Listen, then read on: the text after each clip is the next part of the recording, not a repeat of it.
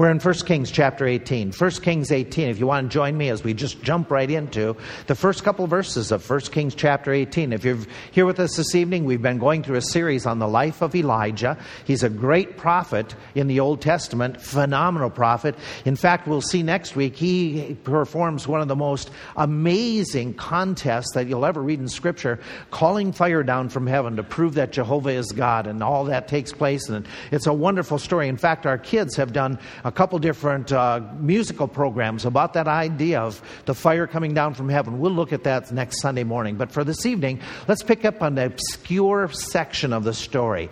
It is at the end of this account that we've been talking about, that what has happened 3 years before we come into chapter 18. Elijah was going to, as a prophet, to King Ahab and Jezebel. King Ahab and Jezebel are the most wicked of the rulers. They have taken Israel, the Jews, away from worshiping Jehovah God to worshiping a false god, an idol god, a god by the name of Baal. And Jehovah had sent Elijah as the prophet to say to them, you got to stop. And because you haven't stopped, here's the punishment that's going to come. 3.5 years, there's going to be no rain. Your kingdom's going to be devastated. And you're not going to have rain, which was stated in the book of Deuteronomy. If you don't obey me, if you have false gods, I'll keep the rains back. So he says God is going to he's going to fulfill his promise of judgment, and you're not going to have rain for several years until I come and see you once again. Well, then he left and went into the wilderness, fled into an area that we talked about, Cherith or Kerith, the idea of whittling is the word, and then God moved him to Zarephath, a place that was a crucible, more testing for Elijah. And in the meantime, Ahab has got a nationwide manhunt out. Elijah has become the most wanted man in all of Israel. And the king wants him because he wants rain. And he had said, there's no rain until we meet again. And he says, I want you back. And so Elijah is on the run for this period of time. We are at the end of the 3.5 years. And it is now time for the rain to come back through a miracle of the Lord God. And so in chapter 18, God directs Ahab at this point. And he says, okay, I want you to go back and have a second meeting with King Ahab and his wife Jezebel. We read about it in chapter 18. It says, and it came to pass that after many days that the word of the Lord came to Elijah in the 3rd year and said, go show yourself unto King Ahab, and I will send rain upon the earth. And Elijah went to show himself unto Ahab. And there was this sore famine, terrible drought that was taking place in this entire region. And so now he's ready to go, and he's ready to meet him, and so he starts on the march. It's going to get ready for that contest. Here's a question that comes up, and we'll mention again next week. Does Elijah know about the contest and what's supposed to happen? We don't know that. But has there been messages from the Lord that aren't recorded that Elijah relays? We saw that this morning, right? We saw how he said, the Lord said to the widow, he is saying to you, the widow woman, he's going to do such and such. Well, we never hear how that message was delivered. We just hear that Elijah mentions it. So Elijah's going to go meet Ahab. How much he knows about the contest, we're not sure about, if that's been revealed. But going to Ahab now, setting up, this is a dangerous situation for Elijah. Elijah is facing a king who, I remind you, there's been no hint of repentance in 3 years. In 3 years, with all this judgment and knowing this is the hand of God upon his life and upon his kingdom, the king has not budged an inch. In fact, up to this point, we read in chapter 18, verse 4, we read about all the prophets have gone into hiding. So during this period of time, the persecution against the prophets of God has gotten worse, not less, though he knows it's judgment. We know that for Elijah, there's been that search going on for all this period of time. And when he finally runs into King Ahab, go down into the passage, verse 17. When they first meet on the road, in the court, wherever it is, it came to pass when Ahab saw Elijah, Ahab said, you're the one that troubles Israel. You're the one. In other words, Ahab isn't thinking this is any bit of his fault. He has not listened to the message of God that has said, you have disobeyed, you have brought this punishment on. He is blaming the punishment upon the prophet of God, which is typical. We know this is typical. People who are caught up in their sin and determined to not repent, they will find excuses and they'll blame other people or blame other situations. Blame shifting happens frequently. And so it's happening in Ahab's heart. Instead of repenting, he is blaming the prophet of God. And he's saying, you're the problem and you're the issue and you better get this settled right now. But so going to King Ahab, an unstable, unsteady fella, this is dangerous for Elijah, but he goes. He goes. God has built his faith. He's going to go once again and he's going to meet the king. En route, and as he's going, he meets a man by the name of Obadiah. And there's a story here that's given before meeting, and God gives a number of verses talking about Elijah in a conversation with Obadiah. And it's interesting that God would record this. So there must be something here for us, that God gives these 13 verses about encountering Obadiah. It isn't the guy, it isn't the one that he's supposed to deliver the message to, but Elijah meets Obadiah and says, I want you to arrange the meeting with the king. And so we read the story, and before I go any further, let's read the account. Let's read their encounter along the road as he is headed to meet the king. He meets this man, Obadiah. Who is he? And Ahab had called Obadiah, which was the governor of his house, that is Ahab's house. Now Obadiah feared the Lord greatly, for it was so that when Jezebel cut off the prophets of the Lord, that Obadiah took 100 of them and hid them by 50 in a cave and fed them with bread and water. Ahab said unto Obadiah, Go into all the land, unto all the fountains of water, unto all the brooks. Peradventure we may find grass to save the horses and mules alive, that we lose not all the beasts. So they divided the land between them to pass throughout it. Ahab went one way by himself, Obadiah went another way by himself. And as Obadiah was in the way, behold, Elijah met him. And he knew him and fell on his face, and he said, Are you my lord Elijah? Though he knew him, he asked. And he answered and said, I am. Go tell your Lord, behold, Elijah is here. And Obadiah says, What have I sinned, that you would deliver thy servant into the hand of Ahab to slay me? In other words, my king is really a weird fella. He's angry with you. I don't want to be the one telling him about you.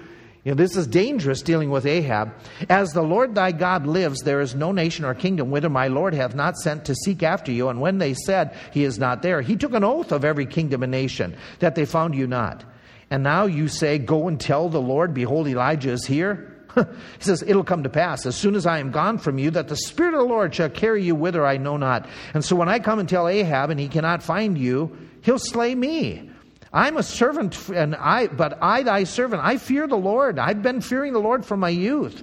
Was it not told, my Lord, what I did when Jezebel slew the prophets of the Lord? How I hid 100 men of the Lord's prophets by 50 in a cave, and I've been feeding them with bread and water? And now you say, Go tell your Lord, behold, Elijah is here, and he's going to kill me.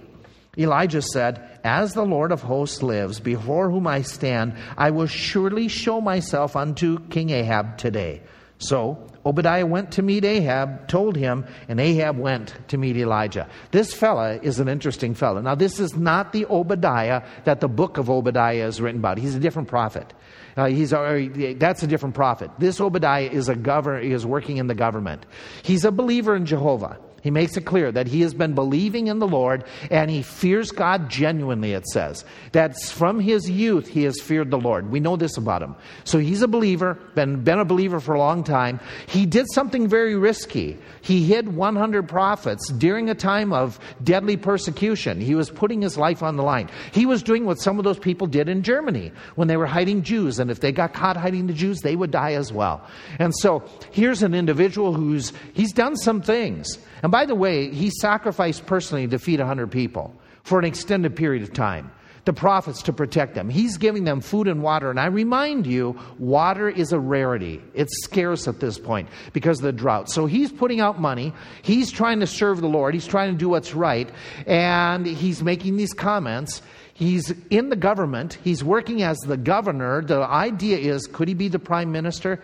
Could he be the second in command? Could he be the vice king, the vice regent, chief of staff, whatever term you want to use? He is so trusted by Ahab that he leads half of the troops in the search for food and water. And so he is entrusted with going one direction in the kingdom, while Ahab personally takes the rest of the troops to go another direction. So he is trusted. He's in tight with Ahab. Ahab relies upon him. And so he's holding this position, this power. He's trusted in that regard. And the comments that come up here is that some question, and a couple commentaries say, this is one of those passages that show why believers cannot work in government. I'm not so sure that this is the point of the story. By the way, let's ask the question. Is it possible in Scripture that believers can work for the government? Yes, it is. Yes, it is. You can start thinking of a number of examples of people who have jobs in the government who are told that they were never told they should stop their jobs. I think of people like Nehemiah, the king's cupbearer. He was also a governor for a period of time, a godly individual. I think of Esther, who is married to the king. And she is used by God to salvage and to save the Jewish people at one time. When Cornelius the centurion is interested in salvation, God doesn't say, I'm not interested in you because you work for the government. God sends Peter to him to be able to speak to him. When John the Baptist is preaching his messages in Luke chapter 3, and he's speaking to soldiers, and he says, bring forth fruit of repentance, he doesn't say, quit your jobs for the army or for the government. He says, rather, stop using your position to abuse people. But he doesn't tell them to stop their jobs. Well, if we were to think about individuals who worked for an ungodly government, who would you think of? That were godly men. Daniel has got to be one that just heroic figure that stands out. That he is next to the king. And he's a believer. And God used him mightily in that regard. And his buddies, Shadrach, Meshach, and Abednego, these are individuals. You think of Joseph in the Old Testament, that he becomes the vice pharaoh, used of God. Now, what we know about Daniel, we know about Joseph, and we know about these individuals, Shadrach, Meshach, and Abednego, did they hide their faith? No, not at all. Not at all. Even in their positions, was Daniel, who was working for King Nebuchadnezzar in Babylon, did he hide the fact that that he was a believer in Jehovah? No. In fact, when they made the law, you shouldn't pray, what does he do? He goes and prays in private and ends up in the lion's den. So here, Shadrach, Meshach, and Abednego, they worked for the government, but did they hide their faith when they were all told to bow down and worship the idol? No. They stood firm, and as a result, they end up in the fiery furnace. Okay. And so you have the same thing with Joseph. Joseph makes it clear to the Pharaoh that he is not the one who is revealing the dream. It is the Lord God Almighty. And so you have believers working in government, which is okay. There's nothing wrong with that. Thank the Lord, because a number of you work that way. And that's okay. There's nothing ungodly about that. Obadiah is not an example of telling us you shouldn't work for government. But Obadiah is an example telling us that, hey, wait a minute, when you do work for the government, maybe you shouldn't hide your faith. What I get from this story is this. Obadiah is not as spiritual as what he thinks. Obadiah makes it very clear, I'm a godly man. I'm very godly. I'm doing this, I'm doing this, I'm doing this. And the reality is, he isn't as spiritual as what he thinks he is. A few weeks back, during VBS week, my van that I use to haul around the stuff that we need for VBS and things like that, the game equipment and things for the early in the morning, twice it left me sitting because the battery was dead. It never happens. Your battery never goes dead at a convenient moment, right? It's always inconvenient. And so it was, okay, the battery is shot, I need to get it replaced, but I took it down to get it tested just because I want to make sure that the battery tested really good. It was just low on charge. So somebody that I used with a mechanic, they went and checked it out, and they found out that my alternator was working sometimes and not working sometimes. Working sometimes, not working. It was putting out too little of a charge to recharge the battery, and other times it was fine, but it wasn't consistent. And as a result, that meant that my battery would go dead at times because we're using more power with the air conditioning, with the lights, with the fans, or other things of that sort. My alternator became fickle. And that means that you have to replace the alternator because it's not going to survive in time, and you're going to have those situations where I got left a couple spots where I didn't want to be. The same thing is true in this text, that we have a fickle believer who at times is serving God and other times he's not serving God. And he's not as spiritual as what he thinks. You know, my alternator was tested, and the meters show that it wasn't putting out enough power consistently. Let Obadiah be the test, the meter reader of your life. And ask yourself this question: am I doing some things like Obadiah that shows that I am fickle instead of faithful? In other words, let's ask these questions. Here's the meter read tonight.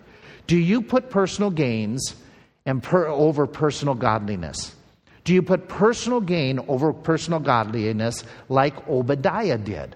Obadiah, as we already mentioned, he's working for a government that is an anti-God government.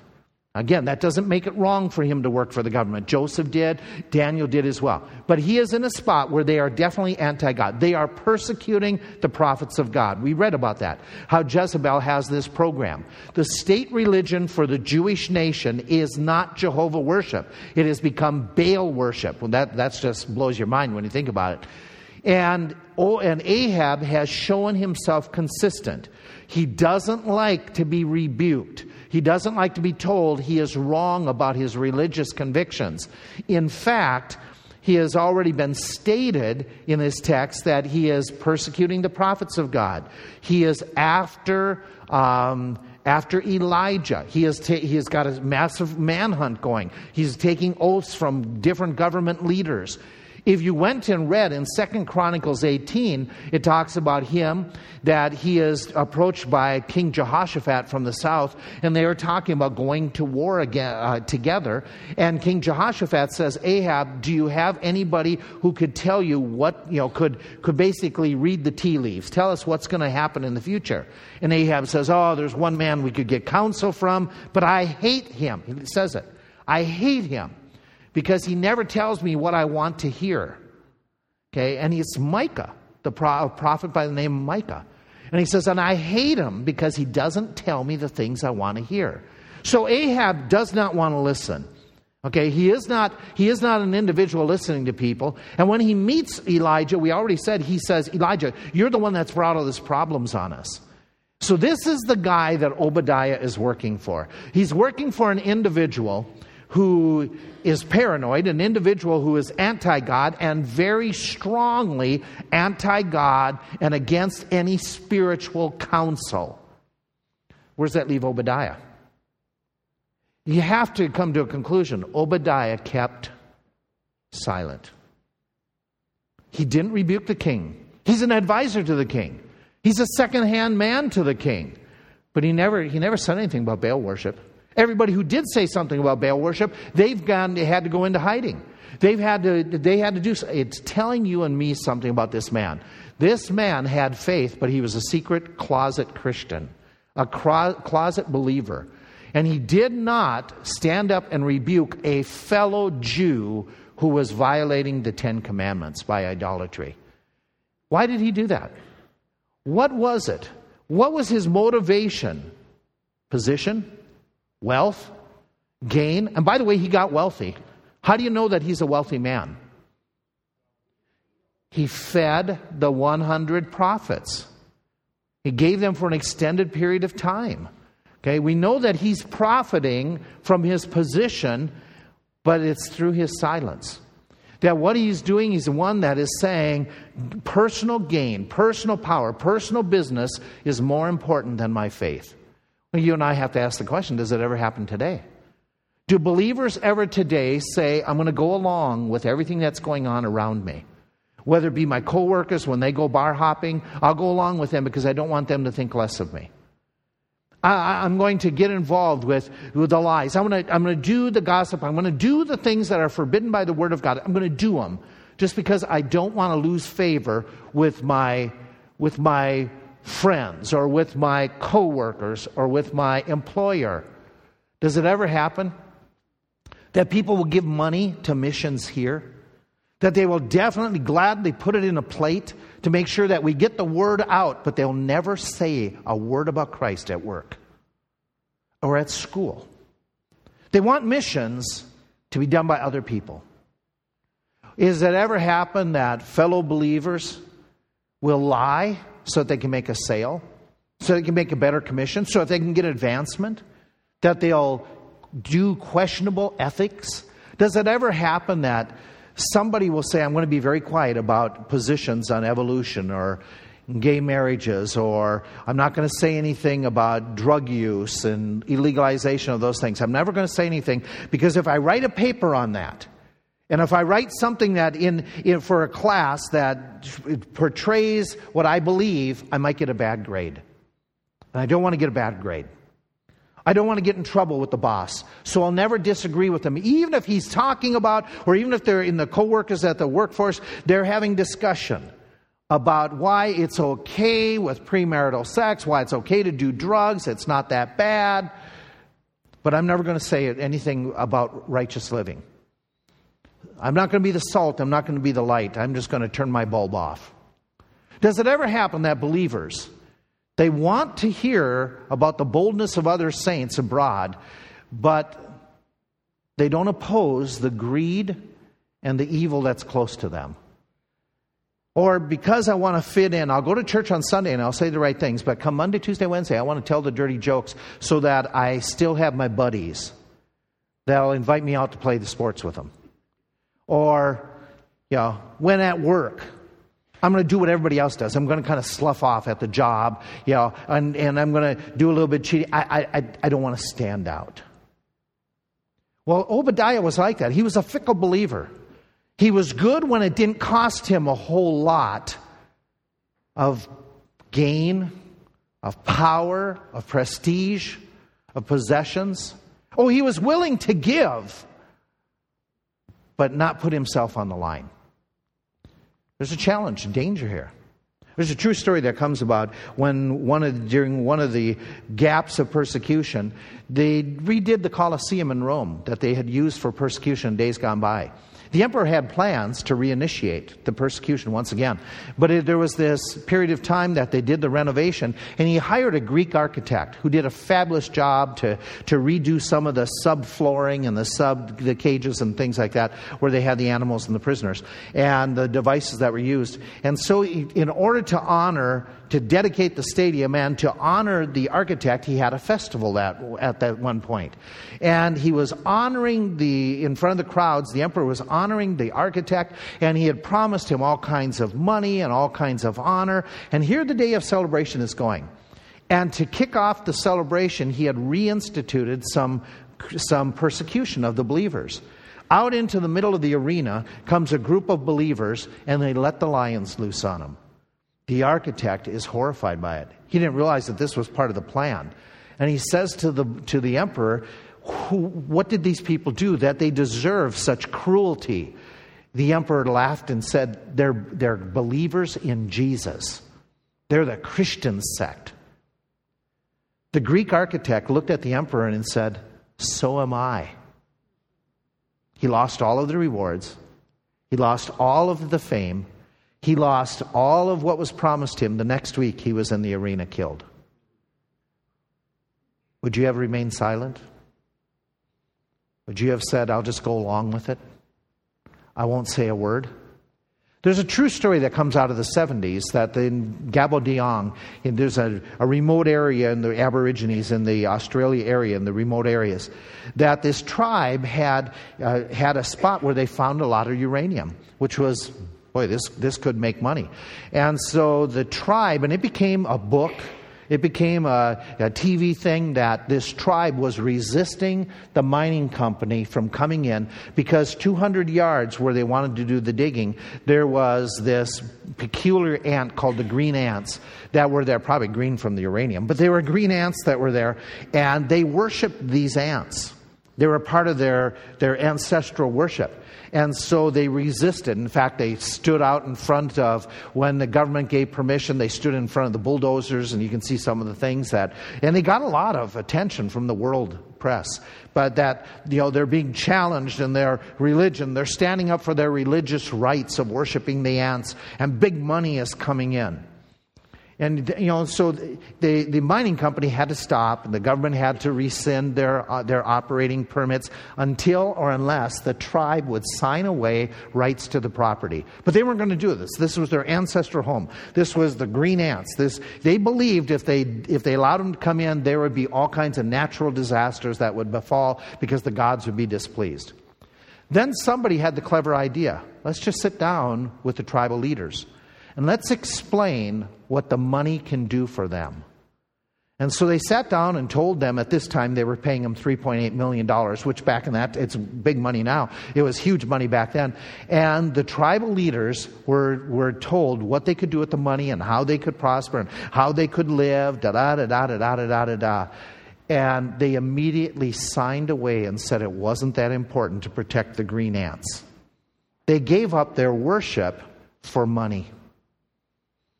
We say, fickle. We have true worship. We are worshiping Jehovah God. Do we give up our ethics and morality for popularity? We have to ask ourselves that question. Obadiah did. Okay, you have to ask yourself, here's your meter. Do I give up personal godliness for personal gains? Let me ask you a second question. Are you influenced by more than you are an influence upon others? That's what happened to Obadiah. He became more influenced by than becoming an influence upon King Ahab. His influence upon King Ahab was nil. Okay, we see that from the text. He's right on. But look at how he is influenced by Ahab. Walk through the story with me. They are hunting for one thing. They're hunting for food and water for the beasts. Why are they hunting for the nourishment of the beasts? If you were the king, who should you be searching for to benefit? The animals or the people? Okay, why is he so focused? And why is the king so focused saying we need stuff for the animals? I'll tell you why. Okay? Because if we read in the counter passages in Chronicles and elsewhere, he is having people knock on his door, like Ben-Hadad, are knocking on his door and are making incursions into Israel. To protect his realm, to protect his authority, he has got to have his army instead. To protect from some of the upsetness of the people who are questioning his rule, his reign, he's got to have an army in place. And so in his paranoid thinking, he's got to make sure that he's there. He's got his troops. We're going to look for the nourishment of the troops. And we're going to, the nourishment of the troops and for the animals. And by the way, he's finally invaded on several occasions by Ben-Hadad and others who keep on coming into the country and trying to take, and what they end up taking is his treasures. His treasures, and he's trying to protect his own wealth. This is King Ahab, trying to protect his wealth. His concern is all about keeping himself in power. His concern is about keeping himself in his lifestyle. Now, if you look at Obadiah, when Obadiah is told, hey, listen, you need to tell him that I'm here. You need to tell Ahab that it's in. Remember the story as we read earlier on, when there's going to come rain when Elijah meets Ahab once again. It's going to come back. You would think Obadiah, hearing that Elijah wants to meet with Ahab, would have said, great, that means the drought will end. He's not concerned about the drought ending. He's not concerned about the people that he is leading. He's not concerned about the nation population that they're protecting. He's concerned about his own life. Verse 12. Verse 12, he makes the comment. He says, I'm going to go, and what's going to happen is the Spirit of God's going to take you away. I know that the Spirit of God's going to take you away because he's taken you away for 3 years. We've been looking all over. And he says, I fear that I'm going to lose my life. He's all about self. He's become more influenced by the king, more like the king, than the king being influenced by him. Does that ever happen to believers today? Does it ever happen that believers, all of a sudden, they become more like the world around them, more like the backslidden ones around them? They start talking like them. They start dressing like them. They start fitting in. They all of a sudden get more concerned about my rights than serving other people. The believers that all of a sudden they start taking and adopting the standards that the world would say. which basically some would say there are no standards. As long as you like somebody, as long as you love somebody, anything goes. That's not the standard of the Word of God. The Word of God for holy living, the standard of the Word of God for doing what's right. You know, I have to ask the questions. Our entertainment, our music, is it permeated by what the world is, what it does? You know, do we act like the co-workers, or are we an influence upon them? Your classmates, do they look at you and say, you know, I'm going to be careful what I say in front of this person, because they obviously are loving the Lord and they don't want certain words used around them? Or have you lost that saltiness? Have you lost that light? We have to ask yourself an honest question. Obadiah, if you're fickle, you're an individual who is being more influenced by than being an influence upon others. Dangerous road. One we don't want to get into. There's a third test you want to ask yourself. Do you have a fear of God's will or faith in God's will? Do you have a fear of God's will or faith in God's will? Obadiah had a fear of God. Not a healthy fear of God, an unhealthy fear of God's will. In this story, Obadiah is told, I want you to deliver the message to King Ahab that I'm going to meet with him, and that means we're going to take care of this drought, we're going to have other things happen.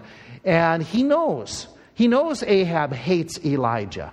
He understands that this is dangerous stuff. We read about it where he says, you know, the king, you know, you're delivering me into death by giving me this. And I find this interesting. Go to verse 9. He says, you're asking me to do this job, to deliver the message. What have I done? Have I sinned that you would deliver me into the hand of Ahab? He considers the will of God for his life as a punishment.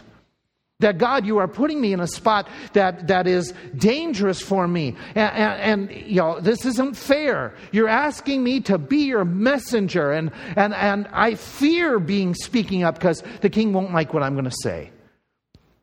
And I find it so ironic. Who has the king been looking for 3 years? Everywhere. Who's the king been looking for? Elijah. Don't you think Obadiah would run back with the message and say, I found him? Okay? But he's fearful. He is just apprehensive about the will of God in his life. And he expresses it. And he says, the reason I'm fearful is I think you're going to trick me. I think you're going to have me do something and you're not going to follow through. What does that tell you he thinks about Elijah? What does it tell you that he thinks about God? He has a very low view of the integrity of God and the integrity of Elijah. Correct? He questions whether these two will keep their word. Does that ever happen amongst believers? Do believers ever wonder if God will keep his word? Do they ever see a command of God, but they put it off because of fear? I don't want to do that because I'm afraid if I were a witness, I won't be liked. I don't want to take care of caring for my elderly parents because it might infringe upon my life. I don't want to forgive that person because if I forgive them, then maybe they'll hurt me again. I don't want to be pure in dating. I don't want to date only a believer because I might be left out and not find that special someone for me. Discipline my kids? Are you kidding? I don't want to discipline my kids because if I do that, then maybe somebody will not like what I'm doing and my family will be upset with me. You mean work on my marriage? If I submit to my spouse, they might treat me poorly. Respect my parents? I fear doing that because maybe they'll want me to do something that I don't want to do. And he feared the will of God. So what happens? He says, I don't really trust. And that happens today. Believers do the same thing today. You mean, God, if I give the way I'm supposed to give to a local church, if I do that, I don't know if you're going to provide for me. Will you really? I don't know if I train my children according to the Word of God, well, maybe they'll just be weird people. Instead of God's promise that if we train up the children in the way they should go when they're old, they will not depart. If I working at my marriage and I put myself into it, I fear that maybe I'll end up wanting to stay with them. That's a good thing, by the way. Okay. Do you fear the will of God? How do you respond to the commands of God? There's a fourth question that goes right along with it. Do you substitute service for God for real submission to God? Do you substitute service for God for real submission to God? Notice the text. The text is what happens is he's told that you're supposed to go and give the message. Now we know this. We know that in the past he has fed prophets. We know that in the past he has rescued them. And when he's told now, here's what God wants you. God wants you to stand up, speak out, deliver a message. He's like, no, I fear doing that. I don't mind doing something that is secret.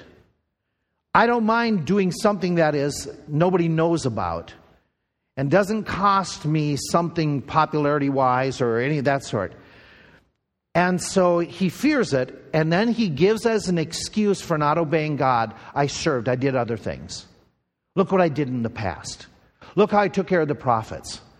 What you're asking me for right now is too risky, too dangerous, and I've done enough already. I've already hid the prophets. I already rescued them. And you know, I don't want to follow your command right now because it's really going to put me out on a limb. And if I do that, you know, it's going to be risky. And God, I'm faithful to you from my youth. I've been faithful. So don't ask anything more of me. I served you enough.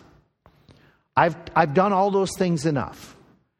So his excuse for doing right now is I've done enough in the past. Does it ever happen today? Does it ever happen today that when God says, I want you to be a witness? Well, I used to do that. I did that in the past. Speaking up now, I used to do that. Teaching the Word of God, well, yeah, I used to do that.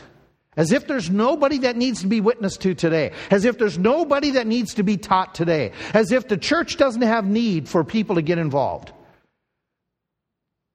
You know, I'm giving a substitute. I'm substituting service for things in the past. Does it ever happen today that you hesitate doing the will of God? Well, I was a witness when I got baptized years ago. Or I gave out a tract in 1981. You know, that's sufficient. Does it ever happen that people will give an excuse rather than energy to serve? That's what happens to Obadiahs. They're fickle. They're individuals who are called to serve God like you and I are called to serve. To give our bodies a living sacrifice today. To work and to mold, to be a witness to the world, to be able to train, to disciple believers. That's the Great Commission. It isn't just getting out the word. It's discipling believers, producing reproductive Christians. So that's the mission God has given us. But we hesitate. We say, but God, I've done enough. God, I used to do it. Wait a minute. Obadiah becomes a fickle believer because of his excuse. Now, despite all of that, what is amazing in this passage is that Obadiah is smart enough to change. Obadiah is dealt with by God and Elijah, who are very patient with this guy. Very patient.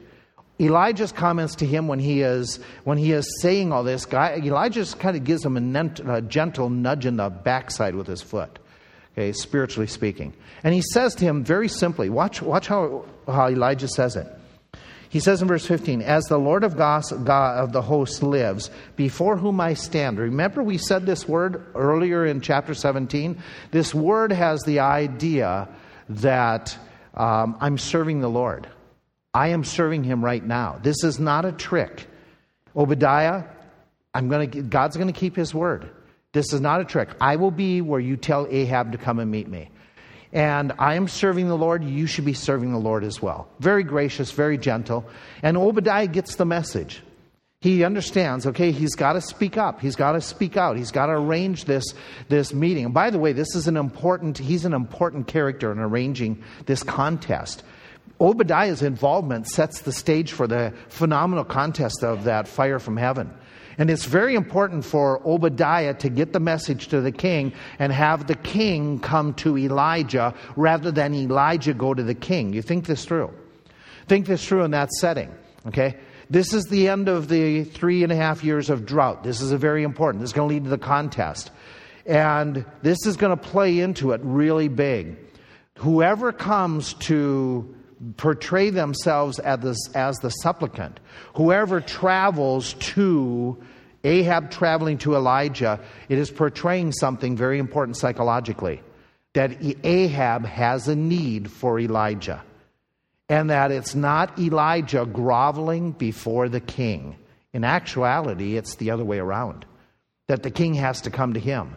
And so setting this up, it all works. Obadiah is very critical. You arrange, get the king to come to me. And so it happens that the king comes, they have the contest, and it sets the scene.